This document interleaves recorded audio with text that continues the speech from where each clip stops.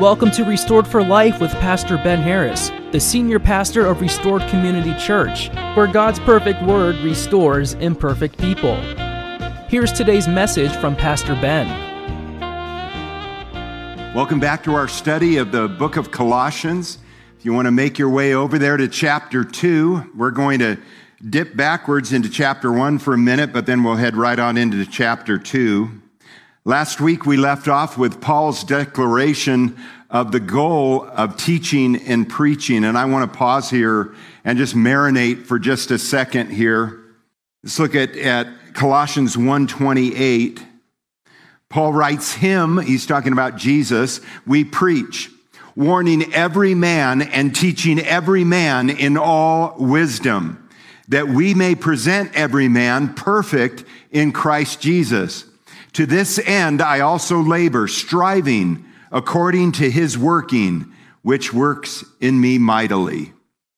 Listen, the goal of teaching and preaching God's word each Sunday, the objective of coming to one of the Bible studies that we have here each week, and the point of being in the word daily on your own as you're reading the Bible and studying it and feasting on it for yourselves is to grow in the knowledge of God's word, and then to take that knowledge, combine it with a prayerful passion and practice, and over time grow hearts of wisdom that know God's will, able to do battle in a world that is becoming increasingly hostile to Christ and Christians.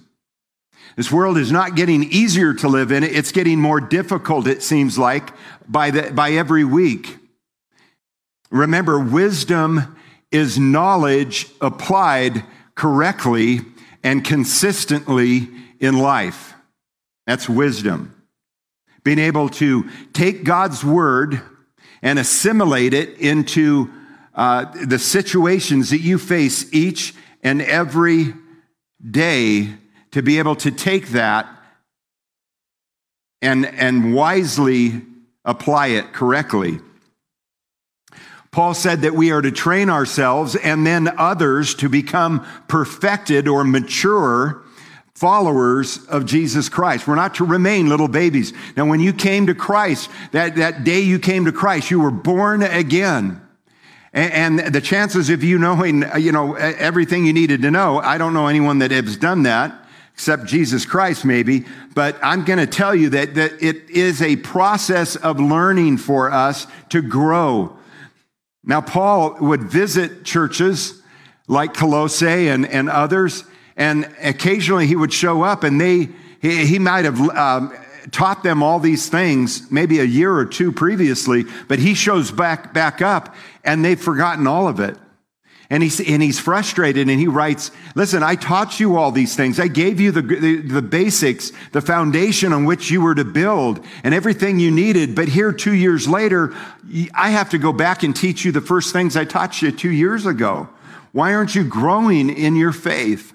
And that's what we are to do. We're to grow in our faith so that we grow individually, but then we can turn around and we can give a helping hand to somebody else that just came to Christ. So what does a mature follower of Christ look like? Well, Paul lists them in Colossians here, chapter 2, verse 1 and 2. Number one, a mature Christian. Mature Christians are encouraging people. They're encouraging people. Verse 1, for I want you to know what a great conflict, or in the Greek, a deep concern that Paul had. What a great conflict I have for you and those in Laodicea, and for as many as have not seen my face in the flesh, that their hearts may be encouraged. Many of these churches had never met Paul. In the example of the people he's writing to today, most of the church wouldn't be able to pick him out of a lineup.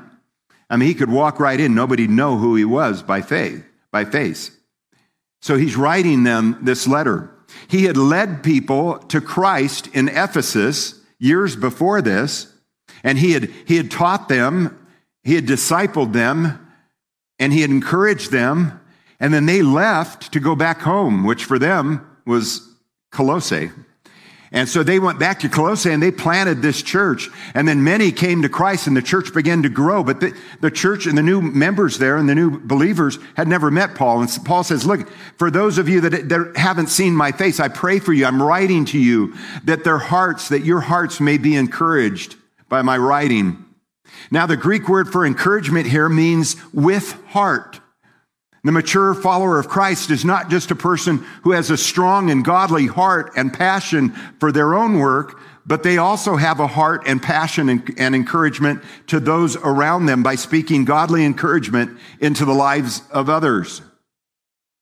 These are the people you want in your life, especially in a crisis. These are the folks who will speak God's love and truth and encouragement into your life in difficult times. I can tell you that this last month has been a doozy for Debbie and I. Many of you know that. But a month ago, she got COVID again and was going through that. She was struggling, and it became quite difficult for her. And one morning, she had a stroke right in front of my eyes. And I literally caught her in my arms. And we went through this whole procedure and situation and this medical.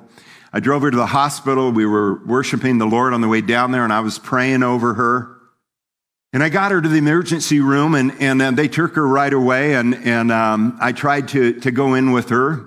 And I kept hearing people tell me that I couldn't go in there, but I just kept going with her and tried to push my way in. I wasn't leaving my wife.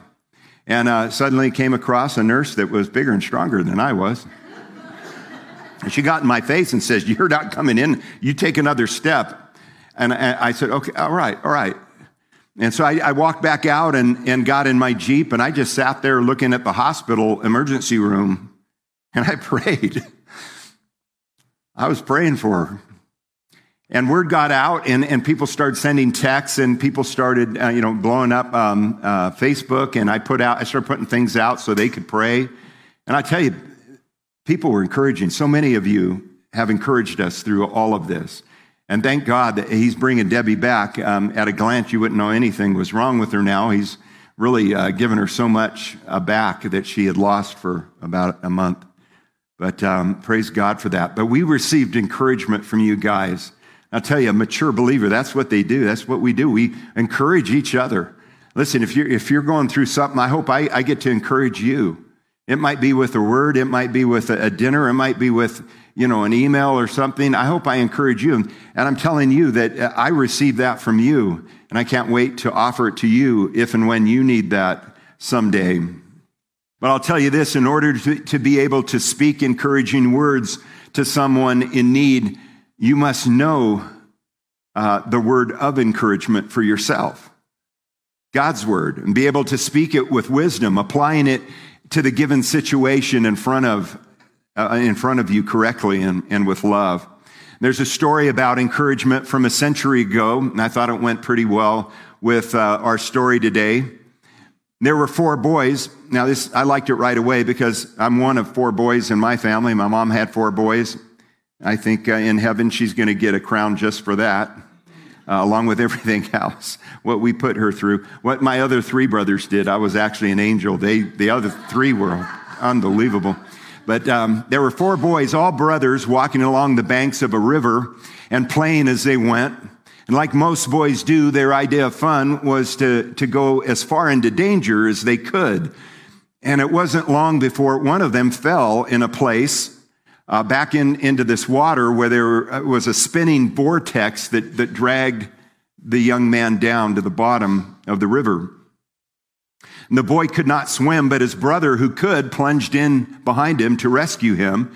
And he got a hold of his brother's shirt, and he began to drag him towards the embankment, but he kept losing his footing. Then another brother, catching hold of a branch, stretched his body out its entire length so that his brother could catch his ankle. So he had one brother's ankle in his left hand, and in his right hand he had his other brother's shirt, and they were dragging their brother back out of the river and to safety. When they got home, they all began to tell their father this story of the near tragic tale that had taken place. And they all began to speak at once. And the father says, whoa, hold on. I'll give you all the time we need here. Let me hear you one at a time. And turning to the oldest brother, the father said, when your brother fell into the river, what did you do to rescue him? Well, Father, he started, at first I was paralyzed with fear. I just stood on the embankment for some seconds, trembling over his safety. Then I recovered myself and I dove in and I caught hold of his t-shirt and I started trying to bring him back to shore. Then facing the second oldest boy, he said, and what did you do to rescue your brother? He said, well, Dad, I can't swim, but when I saw they could not reach the shore, I grabbed onto a limb and I stuck my leg out and I just tried to help him, and he grabbed my ankle, and we all pulled him into the shore. Now there only remained the youngest, a little fellow of 4 years old. And turning to him, the father knelt down, and he said, now, what did you do to aid in the rescue? The little boy looked up at his dad, and he said, oh, Father, I couldn't do anything. I just stood on the bank and clapped my hands, and I shouted, way to go, bring him in, bring him in. The father smiled from ear to ear, and he said, yes, well done, my son. I'm so proud of all you boys, exclaimed the father. And I thought about that. For the last month, that's what you guys have been doing. Some of you dove in head first, right with us there. Others that couldn't do that, hey, you reached out in so many different ways. And I tell you, at one point, I estimated there were some 800 or 900 people actively praying for us and actively sending us emails and Facebook posts and texts. And one guy just made me laugh out loud in the Jeep as I sat in front of the hospital. He said, Pastor, how does it feel to have more people praying for your wife than for the President of the United States? That's not a statement. I don't know what to think about that, but it did make it. I almost spit my coffee out. I was laughing so. Listen, in this world, Jesus said, you will have trouble. He didn't say, some of you will have trouble. Most of you will have trouble. He said to every one of us, in this world, when you have trouble, all of us are going to fall into hardship. Spiritually, emotionally, physically, and usually all three at the same time. In John chapter 13:34, Jesus said to his disciples, just hours before his crucifixion, he brought all the guys together. You remember this in the upper room. He's on just before he walks out to go to the Garden of Gethsemane, he gathers them all, and he goes, this is what he says. He says, a new commandment I give to you, that you love one another, as I have loved you, that you also love one another. By this all will know that you are my disciples, if you have love for one another. Now, how did Christ show his love for us? Well, I could give you a dozen ways, but let me tell you, I go to number one right away, is that he willingly went to the cross for you and for me. Nothing forced him to the cross. The Romans weren't, he wasn't on the run. He walked right into it. He says, no one takes my life. I lay it down freely. That was his mission all along. With such a great love like that, Jesus said, now you guys, us, the church, fellow believers, we're to love each other like I've loved you. You'll lay your life down for someone else to help them if you can. Some of us have the tools to jump in right away and help a person in trouble. Others of us can lend a helping hand. But all of us, like the littlest boy in the story, can be a cheerleader, a prayer warrior, an encourager in order to help everyone else in the rescue effort. Amen? This is the church. Welcome to the church. This is what we do here. Listen, never before in history has it been so easy to encourage each other. You can pick up the phone and call somebody. You can text somebody. You can email somebody. And you can use that old service where you write on paper the words with an ink pen, and you can mail it to them. It's so easy to be an encourager these days in the middle of somebody's crisis. And I can tell you firsthand, you guys did a great job. We were so encouraged. And the letters that did come to us that you left in a basket out front, I sat next to Debbie's bed and just read them to her, and she cried. I didn't. My eyes water suddenly at times. I didn't cry. No, I cried along with her because we felt your love. We felt your prayers for us. Mature Christians are encouraging people. And here's number 2. Mature Christians are unifying people. They're unifiers. You know them right away. Paul said, in verse 2, being knit together in love. You and I are to be knit together in the love of Jesus Christ. The mature Christ follower is one who seeks to bring people together whenever there is conflict in the church or other relationships. Too many Christians get upset over something, and rather than fix it, they just leave the church. I've talked to too many people that say, I don't go to church anymore. Oh, did you used to go to church? Yeah, what happened? Well, I got hurt there, and so I left. And I got mad, and I left. But encouraging Christians, they're always reaching out to try to draw the other person back and say, hey, listen, let's talk about this. Let's work through this. It's like the man who was stranded all alone on a deserted island who was rescued. His rescuers asked him what the 3 structures were that he had built on this little island. 3 buildings seemed perplexing for just one man. He said, oh, yeah, I'll explain. Well, that one over there is my house. That's where I lived. And the middle one, well, that's my church. And this third one over here is the church I used to go to before my feelings got hurt. That's funny right there. Come on. But too many of us do that. We leave a church. Well, I didn't like I got offended by this or that or the other thing. And so I'm going to start looking again. I've talked to people that have been here for years, and they're still looking for their home church because no church is perfect, just like the people in it aren't perfect. We all have flaws. We all make mistakes. We all have a sin nature that we do battle with. And when that happens, too often we see people within the church stirring up trouble when they should be stirring unity between people. That's why the mature believer right away steps into an argument and goes, hey, let's talk about this. What does the word say? Let's be unified here. Troublemakers, on the other hand, are those that perceive a wrong correctly or incorrectly, but rather than go to the other person and seek unity through clarification and grace, they go to others first and seek together a posse so they can attack this other person that they think wronged them. To stay unified, we all got to be on the same page, right? And that page is the Word of God. Matthew 18 says, go one-on-one and talk to this person. Don't go and talk behind his back. So, when that happens, I hope all of us are saying, hey, wait a minute. Before you tell me this story about how Billy Bob hurt you over here, have you gone to Billy Bob and told him that you're hurt?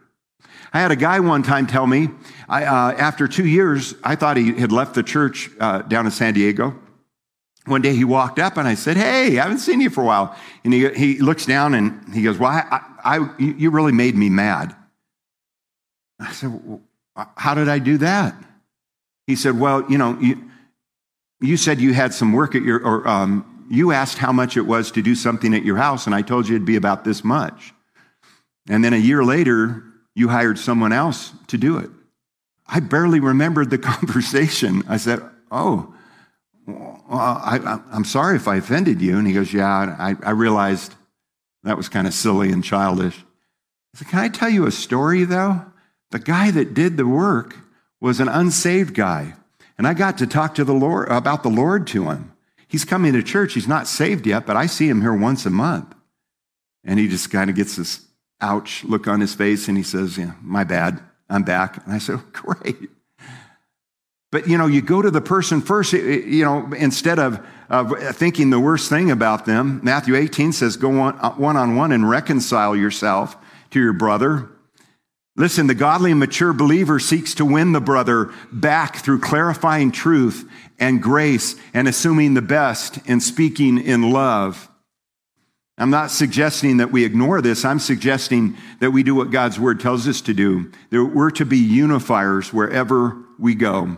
Why would we want to hand Satan the very weapons for him to use against us. We got enough enemies outside the wall, Satan and the demons all that they're doing. We don't need to attack each other. We got to support each other and be unified. The mature Christian is a unifier, not one that pursues revenge, especially among the forever family. Number one, mature Christians are encouraging people. Number two, mature Christians are unifying people. And here's number three, mature Christians are rich people. Now, before you assume the bad thing there, let me explain what rich is here, okay? Verse 2, that their hearts may be encouraged. Yep, we talked about that. That's number one. Being knit together in love. Yep, we're to be unified. And attaining to all riches, Paul says. Now, Paul has already brought up the idea of attaining the riches that are found in God and a relationship through him. Just a few verses before, back in Colossians 1:27, he said this, to them God willed to make known what are the riches of the glory of this mystery among the Gentiles, which is Christ in you, the hope of glory. Did you know that when you prayed to receive Christ, if you've done that, if you've repented and turned away from your life and said, God, I don't want to go this way. This is a meaningless life. I want what you've done for me. I want what the pastor talked about, how your son died on a cross to forgive me. I want that. If you've done that, then you have the riches that God has offered every believer. And they're amazing. Too many Christians today are living like spiritual bankrupt and indigent people when the riches of God have been made available to them. Why would the world want anything to do with people who live like indigent Christians? You know, we ought to be the people that they look at and go, why are you so happy all the time? You know, well, I have the Lord. Let me share this with you. I have hope. What do you mean you have hope? Don't you watch the news? Well, not as much anymore. I read my Bible more. Let me tell you, there's hope for you. We ought to be the people the world looks at and goes, wow, you're odd, but tell me about this hope that you have. Listen, to become a child of the King is to become wealthy beyond our wildest dreams. Gone are the questions as to why you're here.